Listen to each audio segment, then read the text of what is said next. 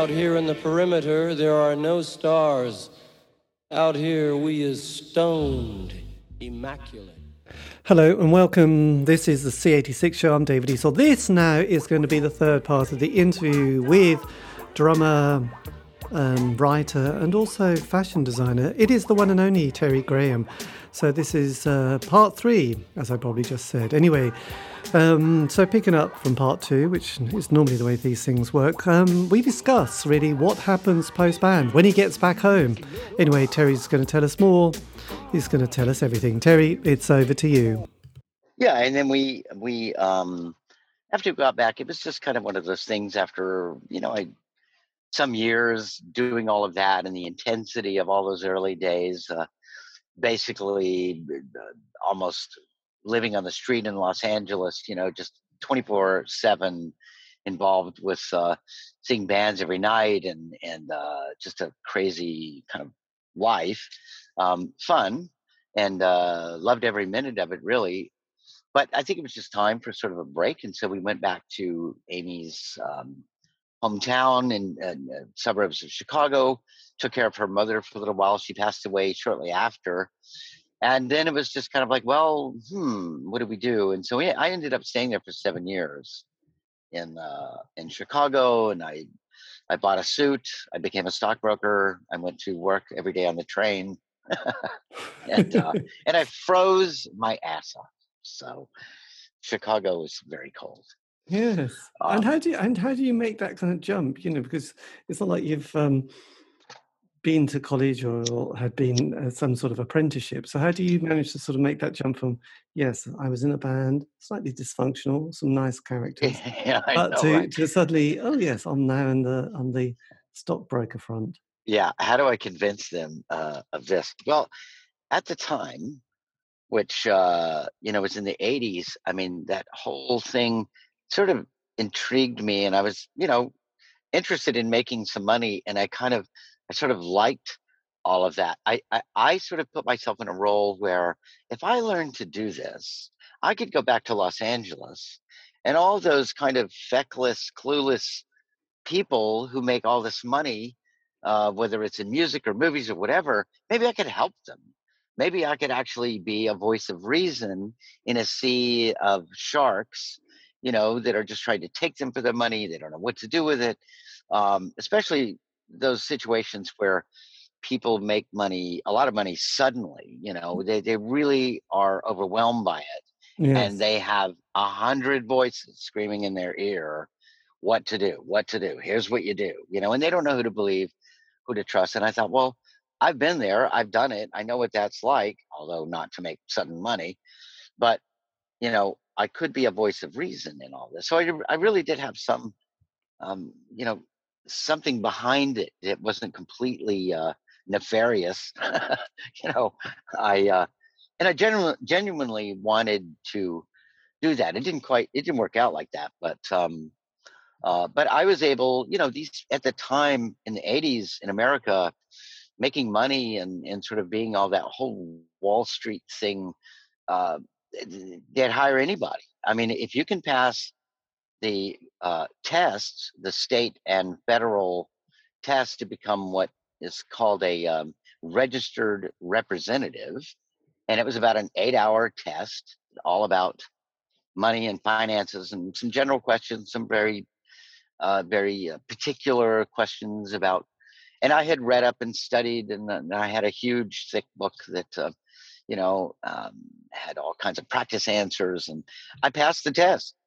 So I did it, and but I'm also in a relationship. It's also has its own dynamic, and that kind of takes us here and takes us there. We went to Texas for a little while, and so eventually it doesn't quite work. I knew that eventually I just wanted to make my way back to Los Angeles. And some years later I did. And I wanted to write a book, which I did. And I was going to write a book about the scene and stuff that happened. And a friend of mine in New York, she was very blunt. And she's just like, well, I'm not going to read the damn thing if it's just about everybody else. I'll read it if it's about you. And I said, well, I'm not a celebrity. I can't who cares? And she said, well, but if you're going to do a book like that, sort of an insider's account, it's got to be about you. And that was hard for me to accept. It's like, well, who wants to know about that? So what's the book called, by the way? Well, it's called Punk Like Me, Liner Notes for a Revolution That Almost Happened. And it came out 2 or 3 years ago now. Now I re-edited the whole thing, and I'm actually in negotiations with a UK publisher to bring it out for the UK, for Europe, and for all of that. It never made it over. I never had a distributor originally 3 years ago when it first came out. Right. But I felt like the revolution that so-called, sort of the whole punk rock thing was, it happened later, but it didn't happen for us. We wanted to change the playlists on radio. We thought that American youth would love the Ramones and all that followed, and just beat a path to this kind of music because it was so fun and so different and so exciting. Of course, that did not happen. Instead, they went for Guns N' Roses or Motley Crue. So it was like a lesson. If you look around, and I said this in the book, like when we were touring the Midwest of America, and I said, wow, people really love their corn around here. And I meant that in a food way, and I also meant that in a cultural way. They really like their bland sort of thing, but that can't be true. It's not true. When they see something better, they'll go for it. And, at the end of the tour, I realized, wow, you know what? People really do like their corn, and they're not going to give it up. And so it's just like, at some point you realize, well, I'm a part of something that's got a lot of very intense fans, but it's never going to be more than that. And even if it was or wasn't, why do you want it to be that anyway? This is what I took away from all of it, was just the people and the relationships and the excitement of being a part of something so intense where people believed in it so much. And there was just so much creative music that happened in those years. And I'm like, well, if that's not a reward, I'm not sure what is.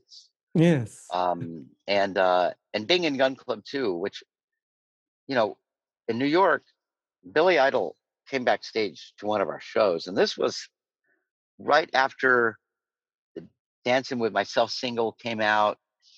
He wasn't really going anywhere. It was before the albums where he became a big seller. And he asked me to join his band. He said, well, I'm going to put some guys together, and we're going to go in the studio, and we're going to do this white wedding thing. And his wife was with him at the time. And I was very flattered. I'm like, that's kind of tempting, but what is a Billy Idol? I don't even know. I mean, I like Generation X, and he was a great, really nice guy, and I thought, well, this could be fun. It could be cool, but is it different? Is it unique? Is it what I'm doing? Is it like Gun Club? Is it unique music like that? No, it's not going to be. And so, I finally just had to say, sorry, Mr. Idol.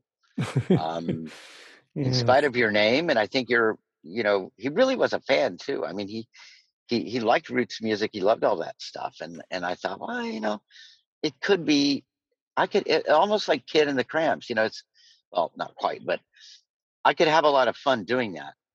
But I'm really going to miss being a part of something that's just so unique that nobody else is even touching this. And I stayed with that, because even though I knew it was never going to go anywhere or make any real money, I thought the experience of that music, the experience of fans who really appreciated that, is just invaluable. I can't give that up. I just can't. Yes. It's not going to buy me a condo on the beach in LA. No, it's not. But I'm going to have something that's just really going to be special. Yeah. And speaking of corn, as corny as that may sound, I believed it, and I'm glad I did it, because it was fun to be on that ride with Jeffrey. As crazy and wacky as he could be. And with the band and its legacy, are you one of the people who's kind of really holding the baton, bringing out, reissues and sort of overseeing it, or is that a whole different, gig for some? Well, I'm not overseeing it, but I am, in a way, the last man standing, sort of. Ward doesn't want to have anything to do with those things. We were never paid any royalties. Jeff kind of played with the numbers, and so we never got anything from any record. And it wasn't fair, and that was really like a genuine complaint we had about our experience with Jeff. That's not right. You can't do that.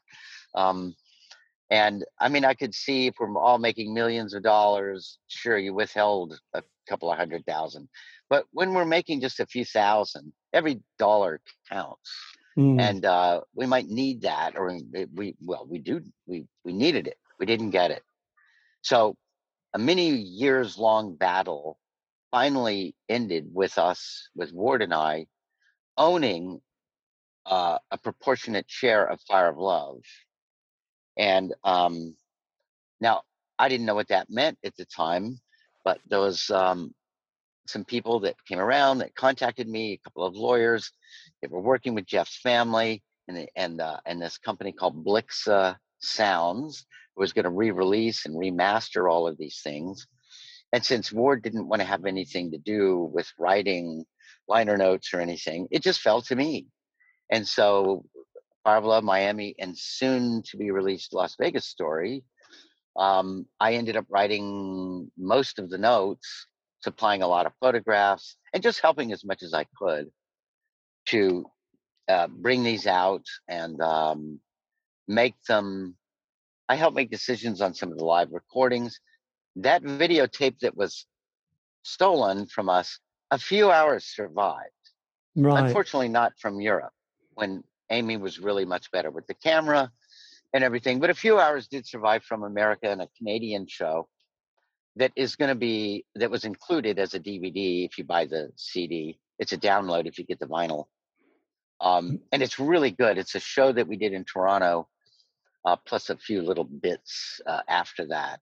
But I just think it's Gun Club. To me, it's the ultimate Gun Club. It's ironic that the one piece that was saved, the one show that was saved, couldn't have been more indicative of what a Gun Club show is really like. A crazy, wacky, I don't know if he was drunk, I don't know what, Jeff, bad sound. Well, no, not bad sound, but bad lighting. I mean, it's dark. It was just a sweaty, crazy Gun Club show. And so we played with that, tried to make it as good a quality as we could. It's actually pretty good. So that'll be included. And so I just helped add things like that to make these things nice, as good as they could be. I didn't want fans to think any of this was just rushed out or thrown out there. No, we really spent a lot of time trying to find the best stuff, remastering things, tweaking things, making it as good as we could. Some of these recordings, decades old. So yeah. And what's it like? Because obviously you play such an important part of the band in the early years, but then there's kind of the other period of the band. Do you, when you sort of engage or listen to that, does that sort of have much kind of interest for you, or do you just completely leave yeah, it? it does. Well, it does, because I became a fan of Jeff's songwriting, and I kind of became a fan of Jeff's creative process, wherever it was going.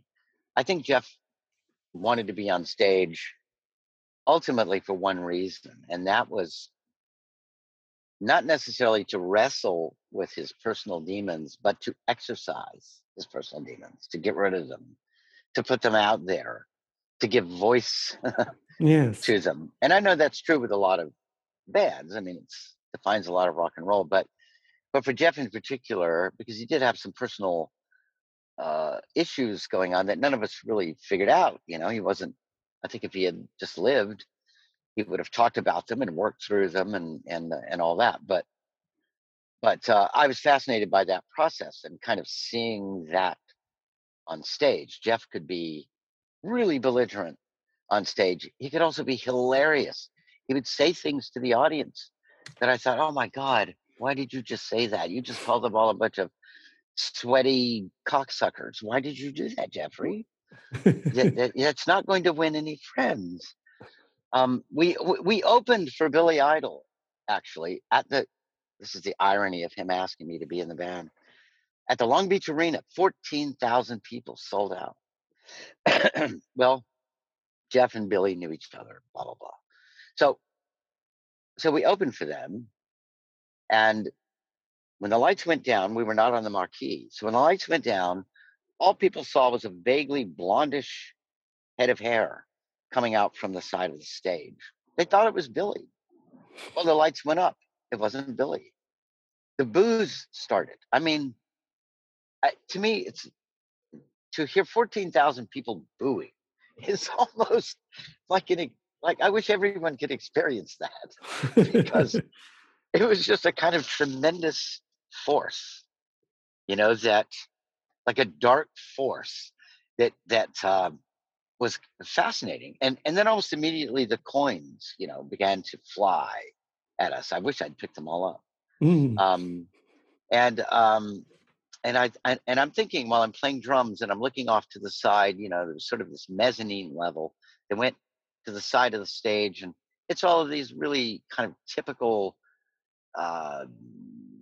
American, middle American night out jock, what we would call jocks, Yes. and just flipping us off, just saying everything awful they could think of to us. Of course, we couldn't hear it, but we could see their mouths move and hating us. I mean, just like wanting to kill us. I'm like, wow, where does that come from? Why is that so intense right now? You'll get your Billy Idol in a minute. Just Yes. let the opening band do their thing. And they just, oh my God, they were so antagonistic. And Yes. so Jeffrey, being Jeff, after about 5 songs, I forget what he told them. He basically told the audience, all of you collectively together can go fuck yourself. And that was it. Somebody grabbed the microphone or grabbed a cord and jerked it out of his hands, and it disappeared into the audience. And that's when the lights went down, and that's when our show was over. And I'm thinking the whole time, I could have been in the headliner, but no, here I am opening for that band. I'm making we're getting paid $300 to do this. I don't know what they're getting paid. It's a few thousand. I know that. Blimey. So anyway, but it was still Yes. funny. And It's yeah, absolutely. And then you've also got another side hustle, isn't it, with your clothing company? Yes, well, I've always loved clothes. I just never gave it any attention other than buying them. And kind of always in the back of my mind, I love this, I love that, and reading about it, and it was just a thing. I just thought, well, yeah, for me personally, I'll get these things and I'll wear them, and I just kind of appreciated the aesthetic of it anyway, regardless. And I had a girlfriend who used to joke with me about when we would go shopping. Um, she'd we'd go to a big department store or whatever, and she would say, well, I don't know where the terry wear is, but it's probably over there. Because I was always choosing these sort of, these checked patterned shirts and this kind of 60s looking or anything vintage looking, Yes. and she went, well, there's your terry wear. And so eventually when I'm like, I started talking to Judith Bell, who was the artist for the Fire of Love sketches and illustrations on the back. And I said, well, why don't we make T-shirts? And, so she said, yeah, great, let's do that. And so we're doing it. And I thought, well, I should create a company out of this. I don't just, Uncle Terry's shirt shop. I can't do that. So I did, because I thought, well, eventually I'm going to do this and I'm going to make a few more different things with T-shirts, but I want to branch out into a completely, a complete wardrobe, first for men, and then, it'll be women as well, and everything in between, whatever. And so terry wear is kind of how that happened. And I am on the verge. I've got some people that are actually making stuff now, other, not just T-shirts. And so for me, it's really fun. I really love doing it. And it's not It's not a high pressure thing. It's just clothes I can't find that I Yes. wish I could. Excellent. It's like kind of like a modern vintage thing. I love old vintage fabrics and the fabric design. That's what I'm trying. That's what I want to reproduce. That's what I want to have. No costumes, nothing that screams, just stuff that's really cool and fun that you could wear, anywhere and look good. I mean, my God, how many of us see, guys, including me, that walk around looking like slobs? I mean, it's like, I no, know. wait a minute. There's a solution for you. I've got it right here. This is true. I know. Try this, Now So, I live in a hoodie, which is terrible, isn't it? It's terrible. and I But do all yes, that same thing, I know So, it's so tricky. it's just fun to do. I mean, lastly, I mean, when you got the news that Jeffrey had passed away, were you quite surprised that was that quite a shock for you? No. After that was not a surprise at all. I sad, but not surprised. I thought, wow, he actually lived a long time considering what he's ingested. The odd thing was that I was not living in LA. I had visited LA. I actually went to the Viper Room of all places, which I just wanted to stay away from at all costs because it had been so overblown with Johnny Depp and all these celebrities that, pretending to be rock and roll and here's my nightclub and this is proof I'm, all just fake crap. And but nonetheless, I went, and there was Jeff, also there, I guess, ironically. And I hadn't talked to him in over a decade. And there was a lot of animosity, there was a lot of rumors, and a lot of his fans, like in his fan clubs right now, they don't like me because I talked badly of him in a documentary, and I did, and I kind of regret that. I wish I hadn't, but I was pissed, but I've been trying to make up for it ever since. But those people will I'll always be the Judas or something. That's fine. I can wear that and not have a problem. But there was Jeff, and I just said, oh, what do I do? Well, I walked over to him. I stuck out my hand. I said, how you doing, Jeff? And we shook hands. And it was just like 10 years of absence when all of these rumors and these things fly. And he wrote things about me and my girlfriend at the time, Amy, that her dad invented napalm or some completely ridiculous thing like that. Her dad was a private in the army in the 50s. He was one of the guinea pigs that tested napalm, but he never invented napalm. I'm like, oh my God, Jeff, you got that so wrong. But all of that kind of thing is swirling around in the meantime, and then we are face to face. And I just met him. He smiled. I smiled. I said, "What are you doing, man? Let's talk." And he actually looked good. I didn't think he looked bad. I'd heard lots of rumors about that too. He handed me his card, and all it said on the card was just show business. That's it. No phone number, no Jeff. It just said show business. And I thought, oh my God, Jeffrey, that's the most perfect business card I've ever seen. It's got there's no way to contact you. It's just show. I mean, it was his little joke, And he died about 5 months later. Right. So, yeah. I mean, there's an initial shock, like, wow, how could Jeff? He's been through so much. He survived so much. How could he finally succumb? It just seems like it's not possible. But then my second thought was, after everything that he's done to himself, it's not surprising. It's just a loss, it's a loss for all of us. Yeah, absolutely.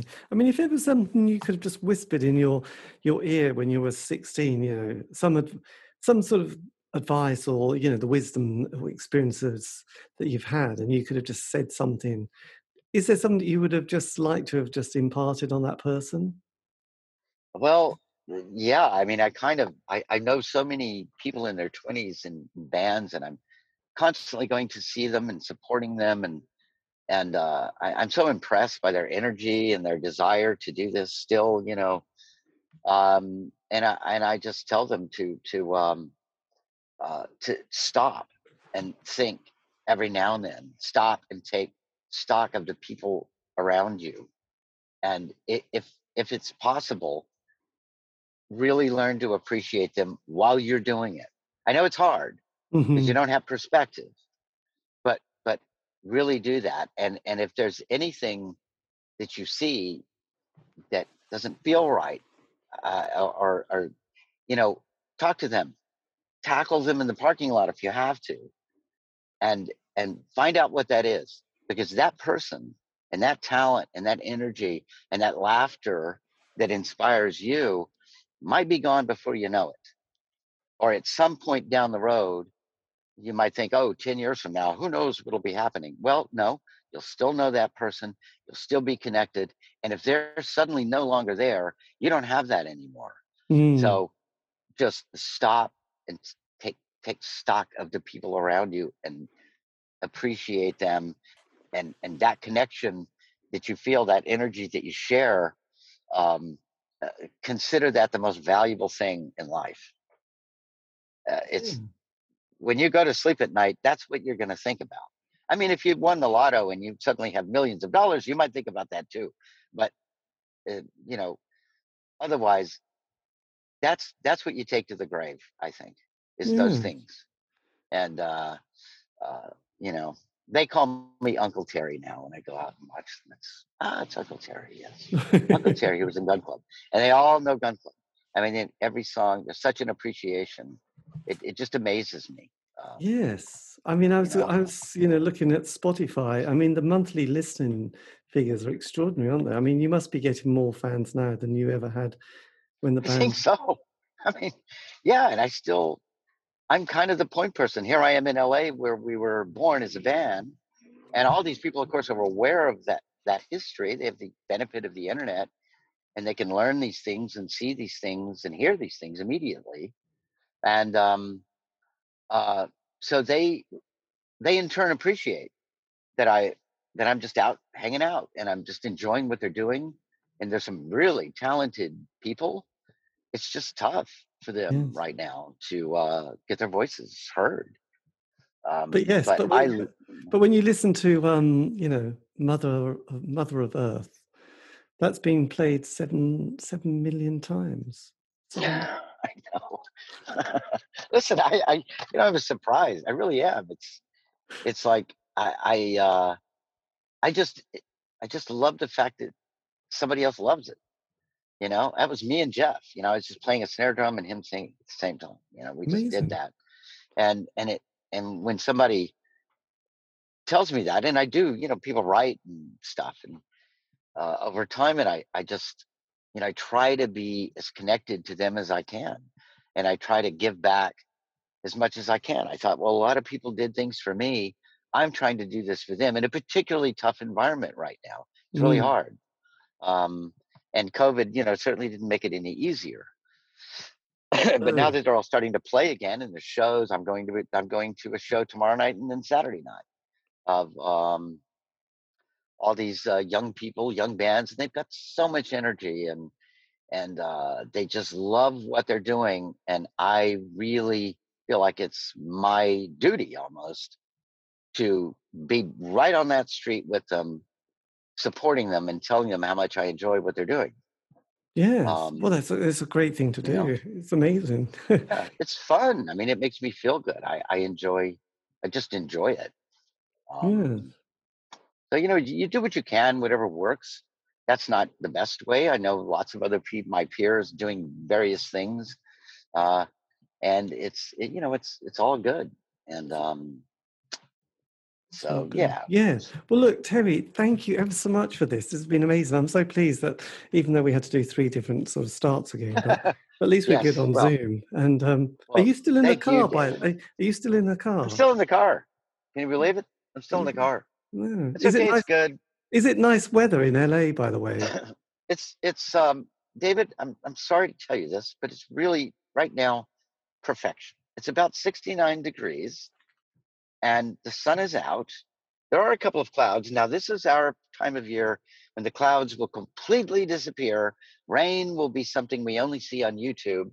And for 6 months, it's sad. That's why when I go to Texas next month, I'm hoping to see massive thunderstorms. I really miss them.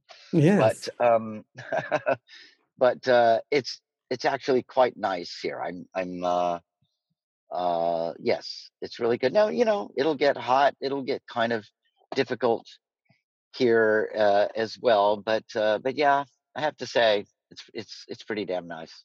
Brilliant. That's nice. Well, look, I'm going to go to bed, but thank you ever so much. And if Yes, you want, I can always send you the link for this, and that would be amazing. So you can always use please it. do that, David. Yes, I please. will. Yes, Okay, really look, appreciate it. take And care. thank you, David, so much. I really, really enjoyed doing this too. Thank you. Yeah, I'll look forward to your book as well, actually. That'll be very exciting. Yeah, I'll keep you updated about how that's going to happen, because if it doesn't happen through the publisher, I've already got ways to get it to Europe and the UK on my own. Yeah. And so, like I said, it's just been completely redone, and I like it so much better now. But anyway, thank you, David. Really, Yes. really fun to do. Take Appreciate care. it. And Okay, you too, man. Love talking to you. Take care. Bye-bye. All right, bye, David. Bye. And that, dear listener, is the end of the interview. I know you can wake up now. Anyway, look, a massive thank you to Terry Graham for giving me the time for that interview. So much appreciated, and hopefully he'll be bringing out more bits and pieces in the future. He seems to. You can find his website, which is, if you just do Terry Graham and probably put the Gun Club, you'll find his website. Anyway, this has been David Eastaugh, the C86 Show. If you want to contact me for some nice reason, you can on Facebook, Twitter, Instagram. And if it's not nice, I wouldn't bother, really. Don't even listen to these shows. So that's that. And also, these interviews have all been archived. Lucky you. On Podbean, iTunes and Spotify. Anyway, look, that's it. Announcement's over. Have a great week. Stay safe.